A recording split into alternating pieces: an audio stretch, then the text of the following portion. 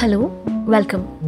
My name is Neha Vasakha, and I'm the host of the podcast series The Feminist City.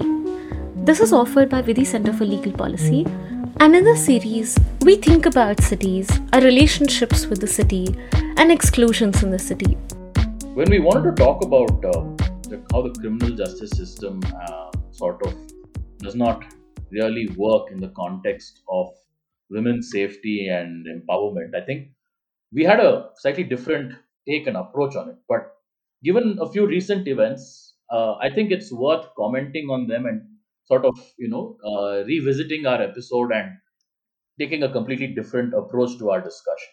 And specifically, this is sort of prompted by actually one particular meme, if you could call it. And I saw that actually put all of this together very recently, and this is being recorded a few days after Disha Ravi was arrested by the Delhi police in Bangalore.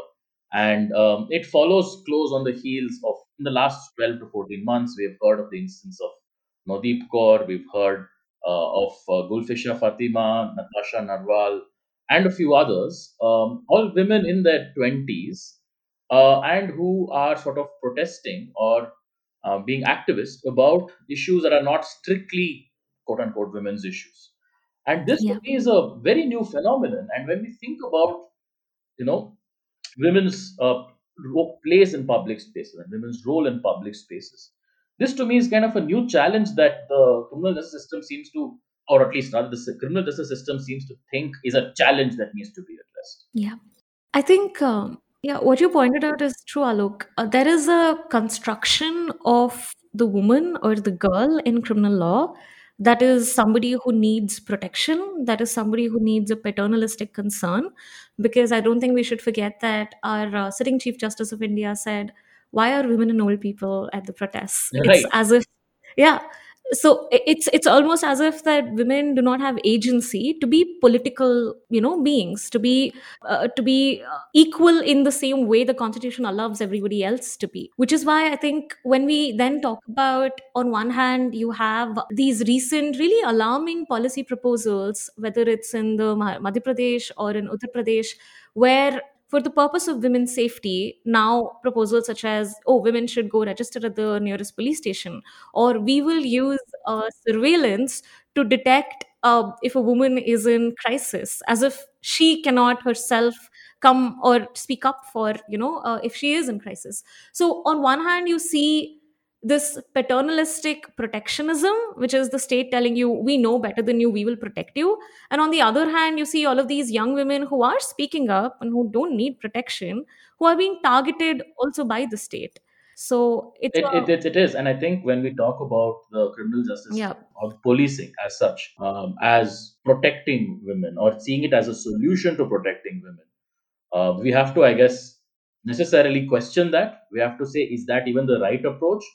And also unpack why it would be the completely the wrong approach, given how the police is structured and given how we've seen the police work in this country. And it's not just about adding a few women constables. Right? I mean, of course, the police force should be more gender balanced, but we're not just saying that if you add a few more women to the police, everything will be solved. Yeah, no, absolutely. I think this also brings me to some of the research that I was doing in the Feminist Cities project, and I would encourage people to just go take a look at the report that we've recently released called "Making a Feminist City: A Legal and Policy Perspective." Because what I engaged there in the report is precisely about this very strange notion of how safety is understood in our country, and there are a lot of misconceptions around it, because usually protection from this unknown outside danger, this perception of risk in public space is so overwhelming that when women themselves feel scared of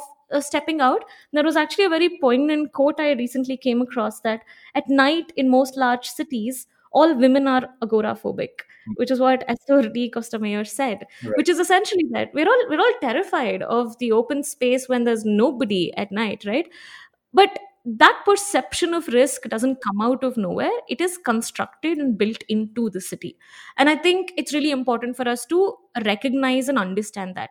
Secondly, the minute we understand this, we need to first understand what produces safety and why protectionism is not an answer. Because in the research that I've done, and as many, many, many feminist activists, researchers, geographers have pointed out, the most amount of violence women actually experience, women and girls actually experience, is inside the home. Right. The rates of domestic violence is extremely high, and we've actually seen that in COVID. We've seen that in COVID, the explosion of, where women were literally trying to leave their homes because they're experiencing violence at home. But when we talk about safety in the city, we don't think about the home, we think about public space. And criminal law also sort of enters the picture because of this stranger danger, right? Whether it's the construction of the other in the city, it's the migrant worker, it's the working class man, it's the Muslim man, the oh, these are the people that we have to protect our women from. And who are these women in question? Usually your young, able-bodied, upper caste Hindu women. So it's, yeah, I think these are the popular imaginations, I think, that pervade imagination or understanding of safety. And then this is what criminal law seems to, on the face of it, address. And I think what you've highlighted has sort of it's something that we're going to unpack over the course of the remaining episode. And before our viewers wonder who this is Alok Prasanna Kumar. I am senior resident fellow and head of Vedi Karnataka, and I'm just joining Sneha on this podcast. Sneha, is, of course, who's the host and the producer of this podcast, to have this conversation, a very important conversation, I believe, on women's safety and why criminal law is not and procedure is not the necessary answer. Yeah, no, thank you so much, Alok, for joining me today. And yeah, so in this episode, this is what we'll do: just engage with why. I mean, the argument that I'm going to make, both which I made in the report as well as I'll make today, is why criminal law is not or should not be the sole site for feminist intervention or engagement. Right. But we need to shift away from criminal law when we are thinking about safety and move on to structural changes in society, move on to municipal laws, Yeah. move on to education, move on to social and economic justice, mechanisms, Right. in terms of what can law do, to change the nature of society, Yeah. as opposed to. So anytime we talk about women's safety, and I think especially for most of the listeners of this podcast, will be, of course, young enough to remember the incidents post the Nirbhaya case, and where the response of the government was instantly to think of criminal law. And I think what was also, I mean, in hindsight, at the moment, we were all caught up in the discussion. In hindsight, I suppose what was also troubling was that many feminist movements in India, I mean, I don't think there is any one feminist movement in India, which is why perhaps it's best to use the term several feminist movements in India, said criminal law is the answer, right? And I think they were harking back to their own experiences in the 80s.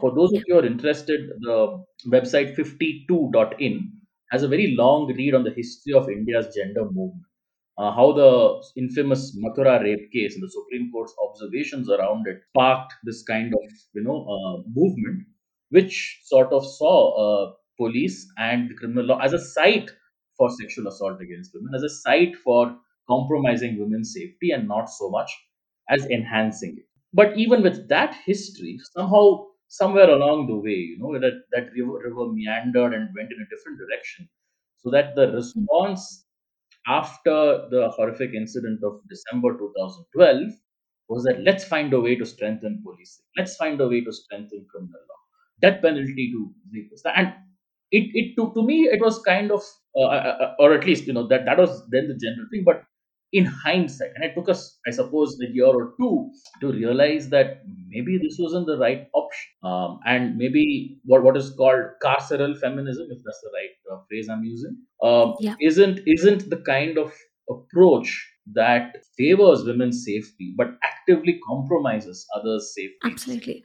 I think, no, look, I could not agree more. I do think that it's about time we revisit the way in which we understand and think about which area of the law we need to engage for reform. But as you mentioned, another book that I would recommend to everyone is Radha Kumar's History of Doing, which sort of tracks women's movements in India from, in the recent. She sort of collates a really beautiful history of women's movements in India. And I think, while I understand and disagree with this approach now, I also recognize that in 1975, or even just in the 70s and 80s, Dowry Prohibition Act didn't exist. Right. Cruelty as a crime didn't exist. Right. So, like, every year, tens and thousands of women were being burnt alive by their families over dowry. and police wouldn't even investigate it because it was a private matter. So I recognize that at a time where police would not even consider these as murders Mm. or culpable homicides that they have to investigate, the site for criminal intervention probably would become that no, this is actually something that you have to investigate. Cruelty from the family has to be a crime.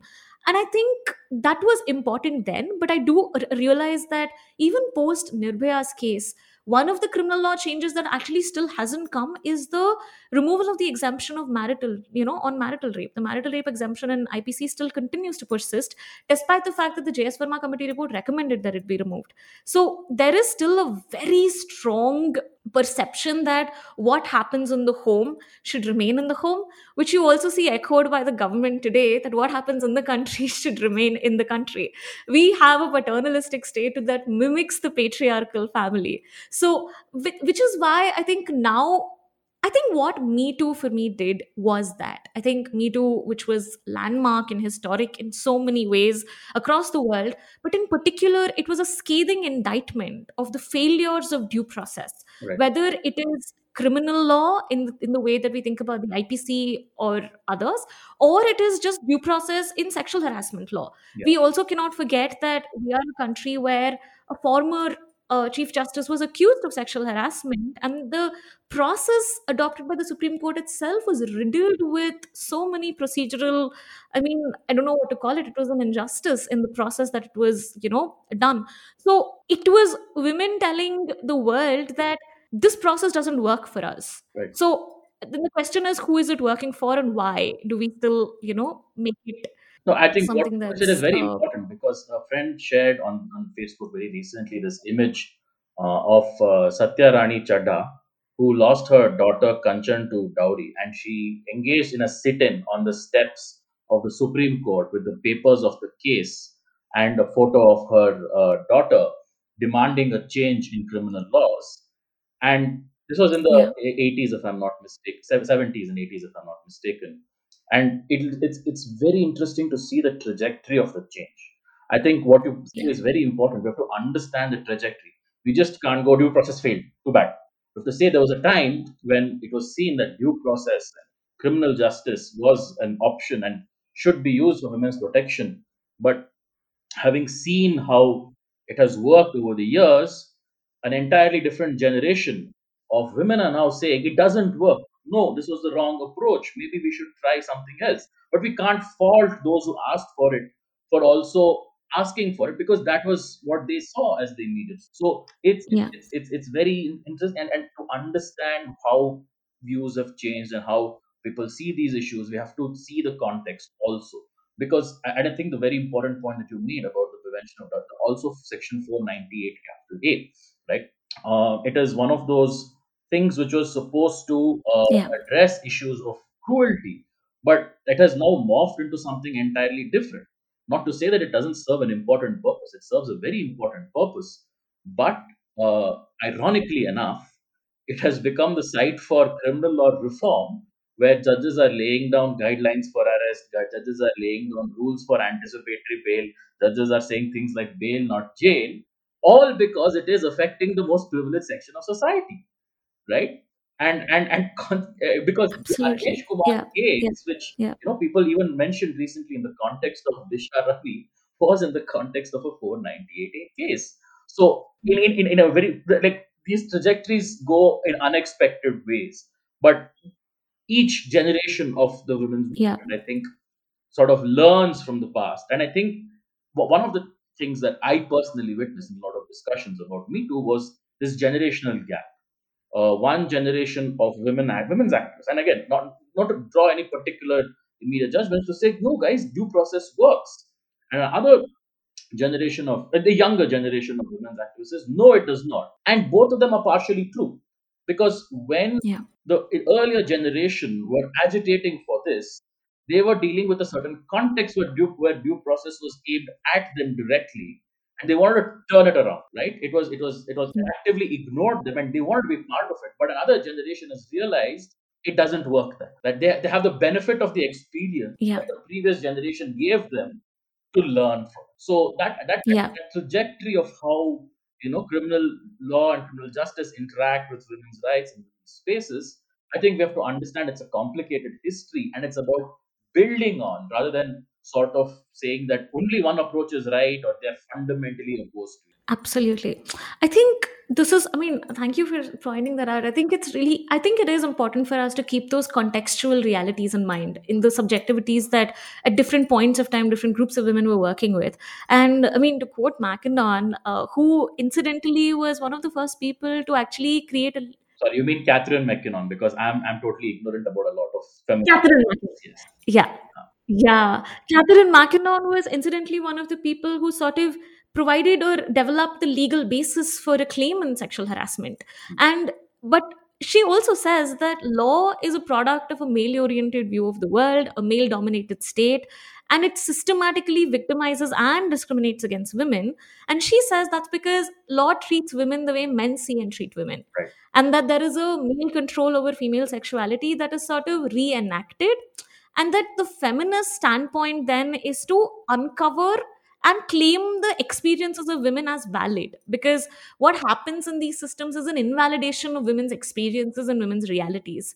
And her scathing like criticism of law is also that objectivity and neutrality are just a cover for male bias in the system. Right. And which I think is really important for us to keep in mind. And also I think the feminist movement has to also shift in understanding how feminism itself is developing. Is that I think when the Mathura case happened, or when we see Manvari Devi's case, which have we all these have been landmark cases that we read about. But I think we also need to be keep in mind that Mathura was an Adivasi girl, and Manvari Devi was from a lower caste background, and so we have to understand the dynamics of the relationships between the state and Adivasi people Right. and upper caste people with lower caste women. And women are not a category that can be, easily just, it's not the same experiences. Right. There are different things that are happening at, I think, which then also brings me to this question of how do then women from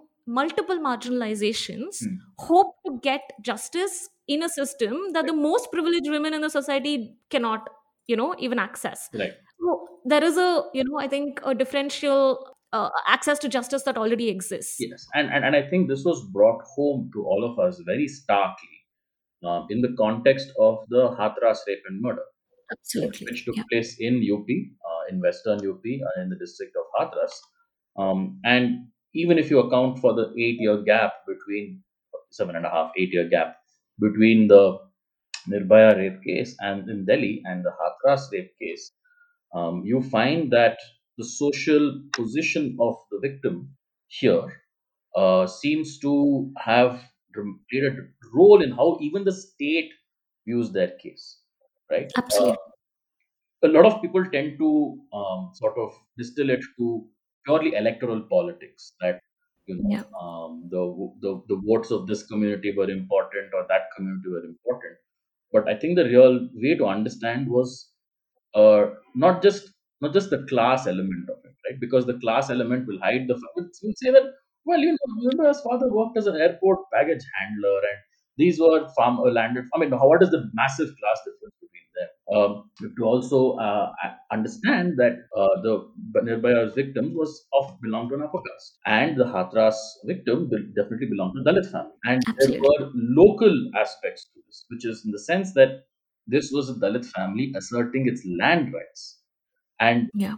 punishing the woman was seen as a way of punishing the family and therefore the caste. Yeah. Whereas the gaze, if you want, of the public in the Nirbhaya case was different, because the perpetrators Yeah. generally belonged to a much lower class and caste than the victim, Yeah. and it was Absolutely. seen as a how dare you touch our women. Yeah. So Absolutely. in a way, we have to, and as you made the valid point, we have to understand that the state and the criminal justice system does not see all victims and all perpetrators In the same way. in the same way. Absolutely. All in the case of gender, right? There are Yeah. some male perpetrators who are like to get away with it, as opposed Yeah. to others. There are Yeah. certain female victims who are likely to be heard, right? And Yeah. I don't mean in the judicial sense, but I mean in the heard Yeah. by the system or by the society at large than Yeah. other victims. So when we, and that's a very valid point that you sort of made. This comparison between the two highlights how even the criminal justice system makes this Yeah. difference. Alok, just no, just let's not even go back to Nirbhaya. Priyanka Reddy case in Yes. Hyderabad. Oh yes, yes, yes. What happened in the Priyanka Reddy case? Yes, That was within a year, right? Yeah. no the encounter. It was an encounter killing of the accused Yeah.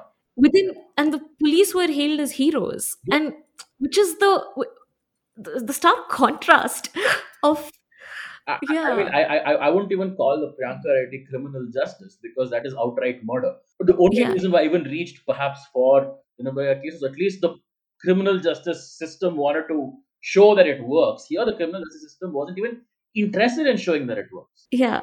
Was It's also funny, yeah, because the criminal justice system tried to show that it worked by completely subverting every principle yes, of criminal justice. yes, The system is so broken that the people who are in charge of implementing the system yeah. decided that We're not interested in following rules, procedures, norms, extra laws, legal, anything like that. So yeah, absolutely, and that is what we have to understand yeah, when we talk about the police and the criminal justice system. And just I mean, not directly related on this point, but something that tells us something about the police in India is Ginny Lokanata's new book. yeah, How the police plays a role in sort of creating the contingent state that justifies itself to the Indian public. Like this is why we exist. This is what we do. This is our power yeah. on an ongoing basis. It's something that offers a very interesting insight, and readers should read her new book, which the link of which I think I'll I link will it. give in the Yeah, description.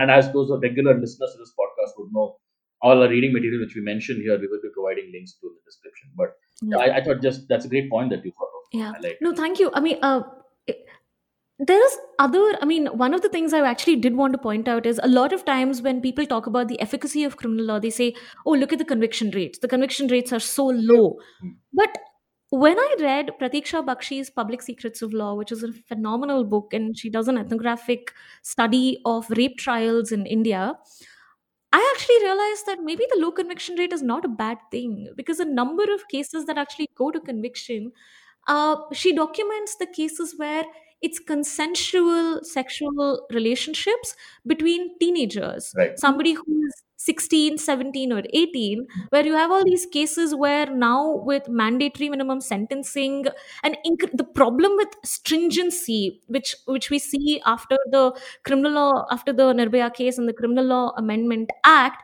which essentially increased the severity of punishments, you have situations where what constitutes a statutory rape, because we've raised the age of consent to 18 now, was actually between consenting adults or consenting teenagers who are very close to adulthood. So you have the family which now uses the rape law to control the women or the girls in their families from pursuing consensual relationships, which is also what Shilpa Phadke and other feminist geographers point out in their book Why Loiter, that safety in the city is often very closely tied to the notion of sexual safety, not Right. actually safety for the well-being of the woman. Right. So when we say sexual safety, it means, because women are supposed to be representatives of honor of the family, of the community, and so sexual violation has a disproportionate value that is attached over, say, physical violence or domestic violence or just cruelty and emotional or psychological violence. So in this regard, it's also closely tied with notions of sexual endogamy in our country, the caste purity of associating with undesirable Mm. people, whether it's across religion, across caste, across, I mean, now it also sort of reaches sexuality and other dimensions. But now we have laws in our country. We have states that have passed laws in the name of anti-conversion that are now being used to target young couples who are, yeah, young interreligious couples, Yeah. And, which and and is, and I think this is something that the judicial system is also grappling with, because yeah, on the one hand, and this is something that, by the way, very interesting story. Apparently, it's not as new as we imagine. yeah, When Jinnah married Rati Jinnah, who was Parsi, yeah, her father filed a case against Jinnah, accusing him of kidnapping his daughter, or I think it was a civil case, if I'm not mistaken. And Yeah. Rati Jinnah had to go to court and say that, yeah, she married him out of her own free will. Things like this have happened, but now they have gone to another level. And I think Yeah. Rukmini Srinivasan, in her study of the Bombay and Delhi criminal courts, to follow up on the changes made to the criminal law after the Nirbhaya incident, finds that, well, actually, a lot of these are purely consensual relationships that parents want to find a way to stop, because and even if, and in a lot of instances, even if the parents might be okay or indifferent to it, their immediate society jumps on them to say, how can you not uphold our caste honor, how can you not uphold our community's honor, your daughter is like this, your daughter is that, and sort of pressure them into that act. But be that as it may, it's something that our judicial system is being increasingly called to resolve. Yeah. Those of you who might follow the website Live Law may find instances of and the website produces these orders where courts repeatedly grant bail or quash proceedings where they find that it's purely consensual.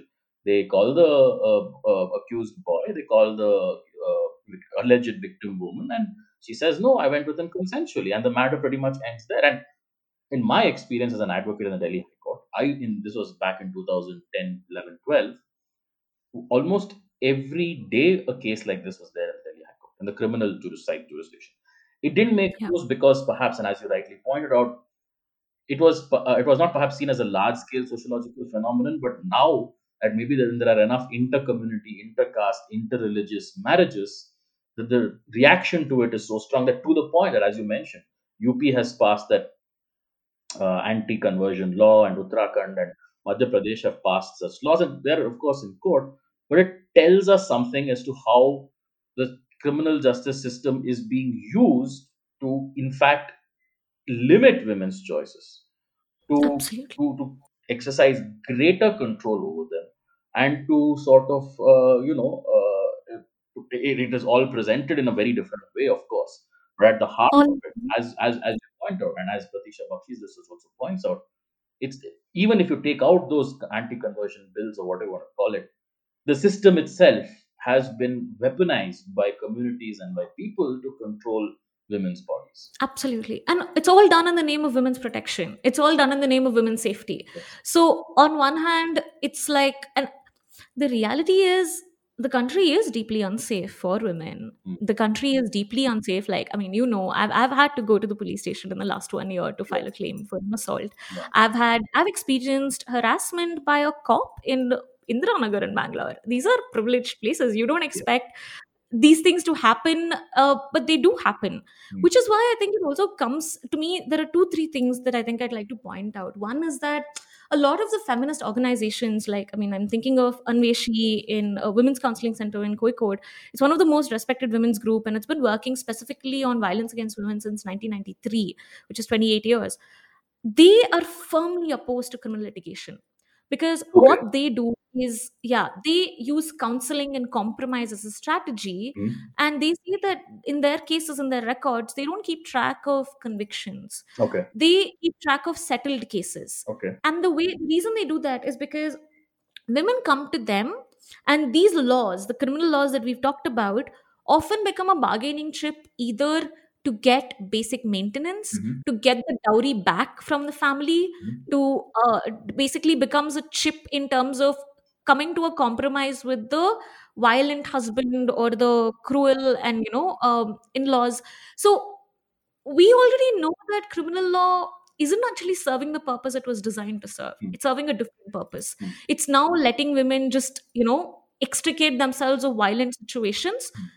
and maybe just with some level of economic or social security, Mm. which I think is where it's important. Right Right. now, to me, feminist intervention then should not be in the case of funding the police or investing in a surveillance infrastructure. It should Mm. be in investing in communities and empowering women themselves, Right. making childcare, socialized and usable, Mm. allowing, designing the city in a way where women can freely leave their homes if their husbands or families are violent or abusive towards them.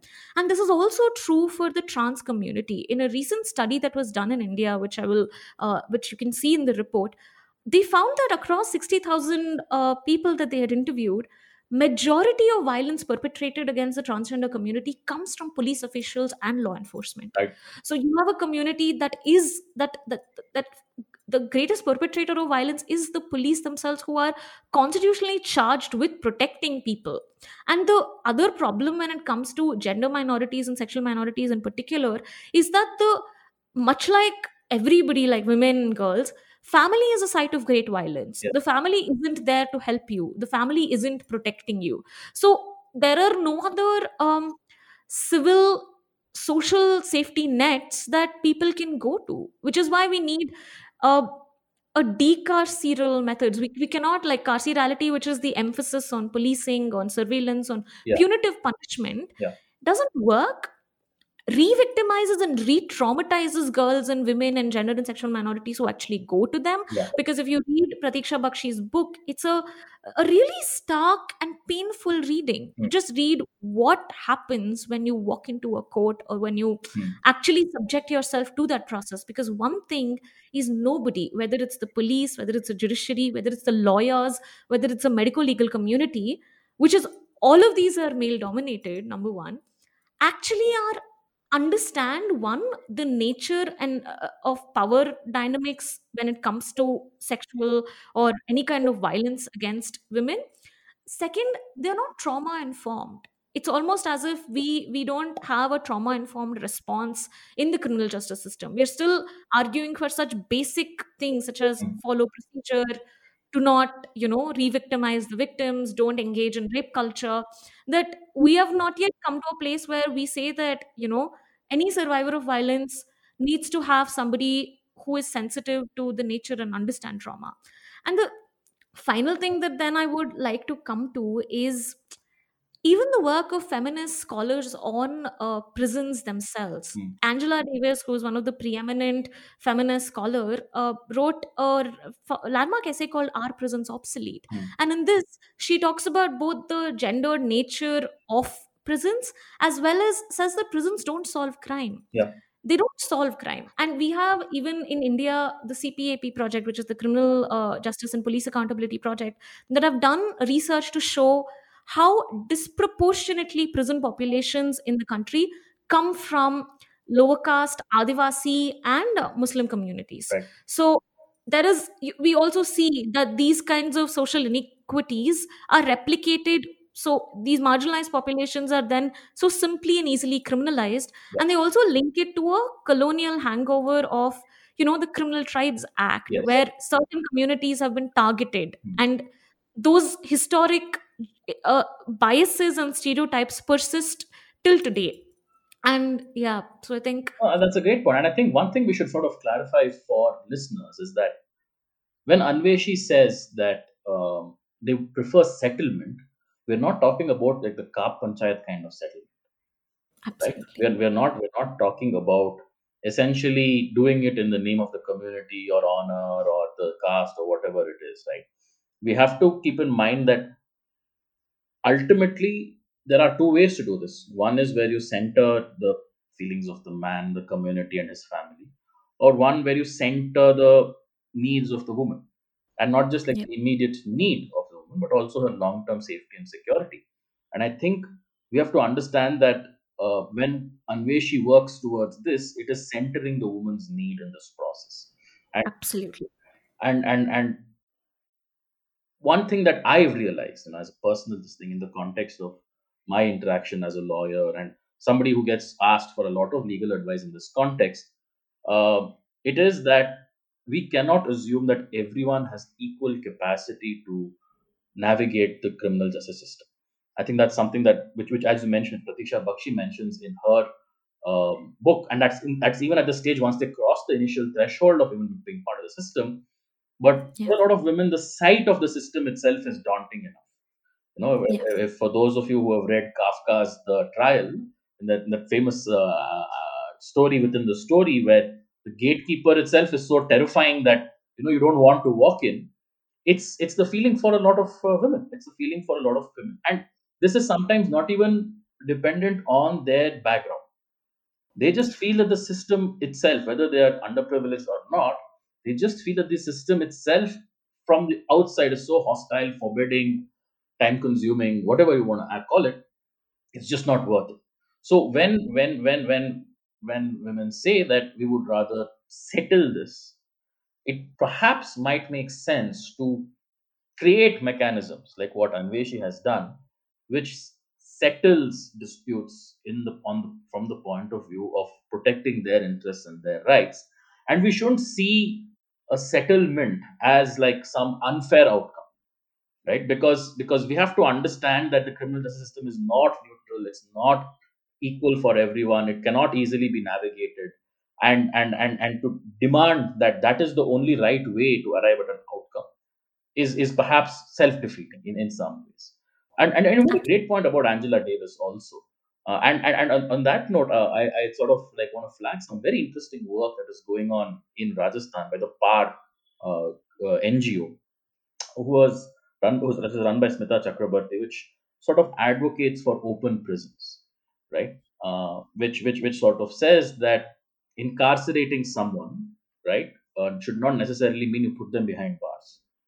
They can whatever suffer punishment, but that punishment shouldn't get precedence over rehabilitating them into society. So for those of you interested, you can see the kind of fantastic work that PAR has been doing in setting up open prisons across Rajasthan. It's something that other states should really take up, because if the system focuses itself on deterrence, it is going to fail. It is going to fail, and we have seen that it fails. It's obvious to us. So this is an option which sort of says that maybe you, and to the other end, apart from just sort of rehabilitating and protecting the women's rights, if we want to bring about long-term change in the way men view women, in the way communities view women and their rights, maybe we have to find a way of also addressing that part of the equation, right? And Yeah. we can't just say, oh, whatever, men will be men, we just throw them in prison and solve the problem. That's not going to address it. um, this could be the way that it might change stuff. So PAR is perhaps something that presents us with an alternative idea of not punishment but reformation, of a Yeah. structured reformation, if you want to call it. No, thank you for saying that. I think you're absolutely right. I think this also requires us to rethink what we mean by justice, right? There seems to be this one, like, I don't understand. Actually, I don't know what justice even means anymore, because Tell me. what justice means for different people, like, I think, which is why we need, like, there are so many competing notions of justice, what justice means, and how do we then come together as to, because one, we know that this process is not just. Right. The women who actually come to this process are not getting the justice they deserve, because I mean, we've seen Priya Ramani is one of the women who spoke out Yeah. during Me Too in India. Yeah. 2 years later, she's fighting a case against, of criminal defamation. Yes. So we see literally every day in the way the system punishes women who do speak up. Yes. So I wonder what is justice for Priya Ramani, Right. who one is talking about assault, and this is against a man whom 20 other women also spoke up against. Yes. How many assaulters do we meet and harassers do we meet who have left such a long line of survivors in their wake? And so it automatically creates a situation. Even Harvey Weinstein, Yeah. the number of women who came out, and finally the cases that actually went to trial were one or two counts. So we know that this process doesn't actually offer justice. And secondly, how many men will they lock up? Because when Me Too came out, the number of people who were accused of different kinds of sexual harassment, and I think it's important to also point out, after the Criminal Law Amendment Act, sexual harassment is a cognizable offense in Indian Penal Code. Yes. So technically speaking, every time there is a complaint of sexual harassment, the law says that you are actually supposed to notify the police. Mhm. But we don't do that often because and I don't think I wouldn't advise anyone to do that also, because it's not the survivors wishes have to be respected in this matter. But this is then brings me back to this report that was recently submitted by five legal academics in the UK Mhm. to the UN Special Rapporteur, who has been collecting information on the efficacy or human rights standards across rape laws in different countries. They argue in the report that criminal law can just never be the site of actually preventing rape or violence against women. And they say that what we need are structural changes. Right. What we need are an understanding of how to change the stereotypes, stigma, and the perceptions that haunt the system at multiple levels. And you need empowerment of women, you need gender, the gender power imbalance in day-to-day life has to be corrected. And I do think that law has a role to play there, which is what, like, in our work in this report, what we try to do is precisely focus on what actually helps women feel safer, what gives them freedom, what gives them mobility and autonomy. Because women's safety is not actually linked to protection, as we've seen repeatedly that the who guards the guards, right? And the people who are charged are often hurting women themselves. Mm. Is then freedom and autonomy, is then to be given the full range of um, freedoms and rights that are constitutionally guaranteed to every citizen, Mm. so that women can move freely. And in the urban context, this is why, to me, municipal laws then become an overwhelming site of feminist intervention and engagement. Yeah. Because if you have a local park and your park is shut during the day because it's run by a resident welfare association, or it's been outsourced by the municipal corporation to a, I don't know, a CSR wing of a company, that is not a space where working women who want to, I don't know, women who live at home want to go for a walk or take their children can actually access. So I would much rather have a focus on who is running your everyday life, Mm. who is making sure your footpaths are okay or not, Yeah. street lights are working or not. Yeah. And ultimately, you know uh, if you actually have transport to be able to step out. Yeah. And I think in this report, then, like, which is why the argument away from criminal law is, I don't think I have answers in terms of what justice then means. Yeah. But what I do know as a survivor of violence myself, that to me, I would much rather figure out a way in which law is strengthening my ability to access opportunity and is creating a city that's more equal. Because if my safety is coming at the cost of the demonization of another group in the city, Yeah. that's actually not safety. So that is a very valid point that you make, and I think when we sort of you have nicely brought it all together in terms of when we think about women's safety and criminal law, we sort of have to understand that it is not something that you pass the law and something gets safer. It's not as if you strengthen the police and women feel safer. It's not as if if police increase their surveillance, women feel safer.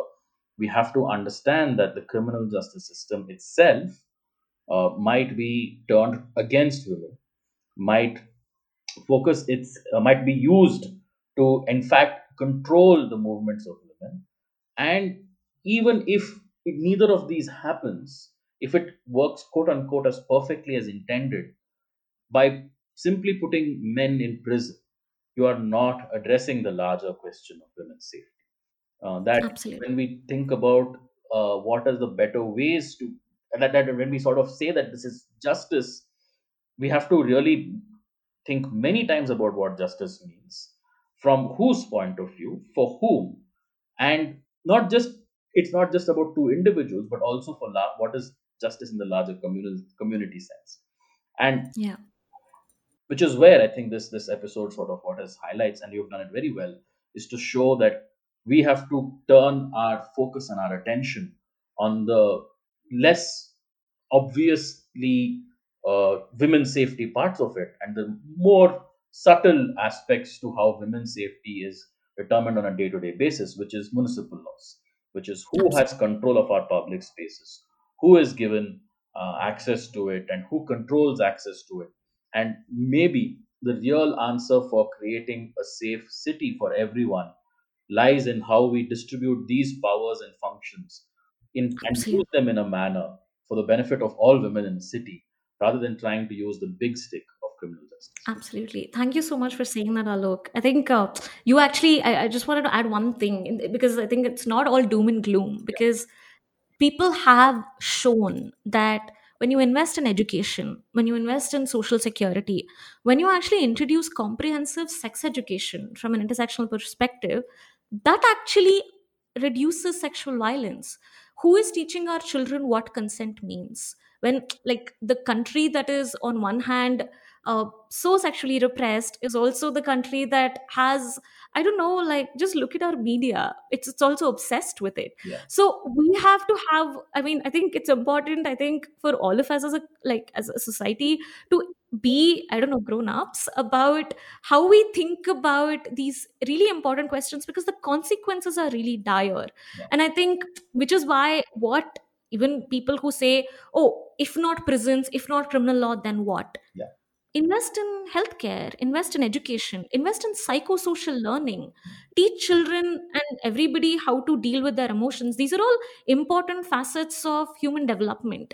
And I think today the problems that we see are essentially a complete lack of the state giving up any responsibility in, are we not just producing good workers, but are we producing good human beings, right? And that and we have to situate that in a constitutional framework and constitutional morality, Mm. as a right to the city is also a right to education, Yeah. is a right to freedom, is a right to, which is what I think I would like to conclude the session with. I will include all the links of all the people that we've touched upon, and so that you can take a look at it. I would particularly recommend reading Sara Ahmed's work, who's also, I didn't get a chance to talk much about, but I will include her essays in the reading list. Thank you so much, Alok, for Happy. taking your time. Yeah. And I hope all of our listeners have come away from this episode having learned a lot more about this. Yeah. And do stay tuned in. We'll have more episodes of the Feminist City coming through. Yes. Thank you. And I'm actually extremely excited to say that the next episode is going to be with Dr. Shilpa Phadke, who is the author of Why Loiter. So do tune in. And yeah, thanks a lot for staying with us.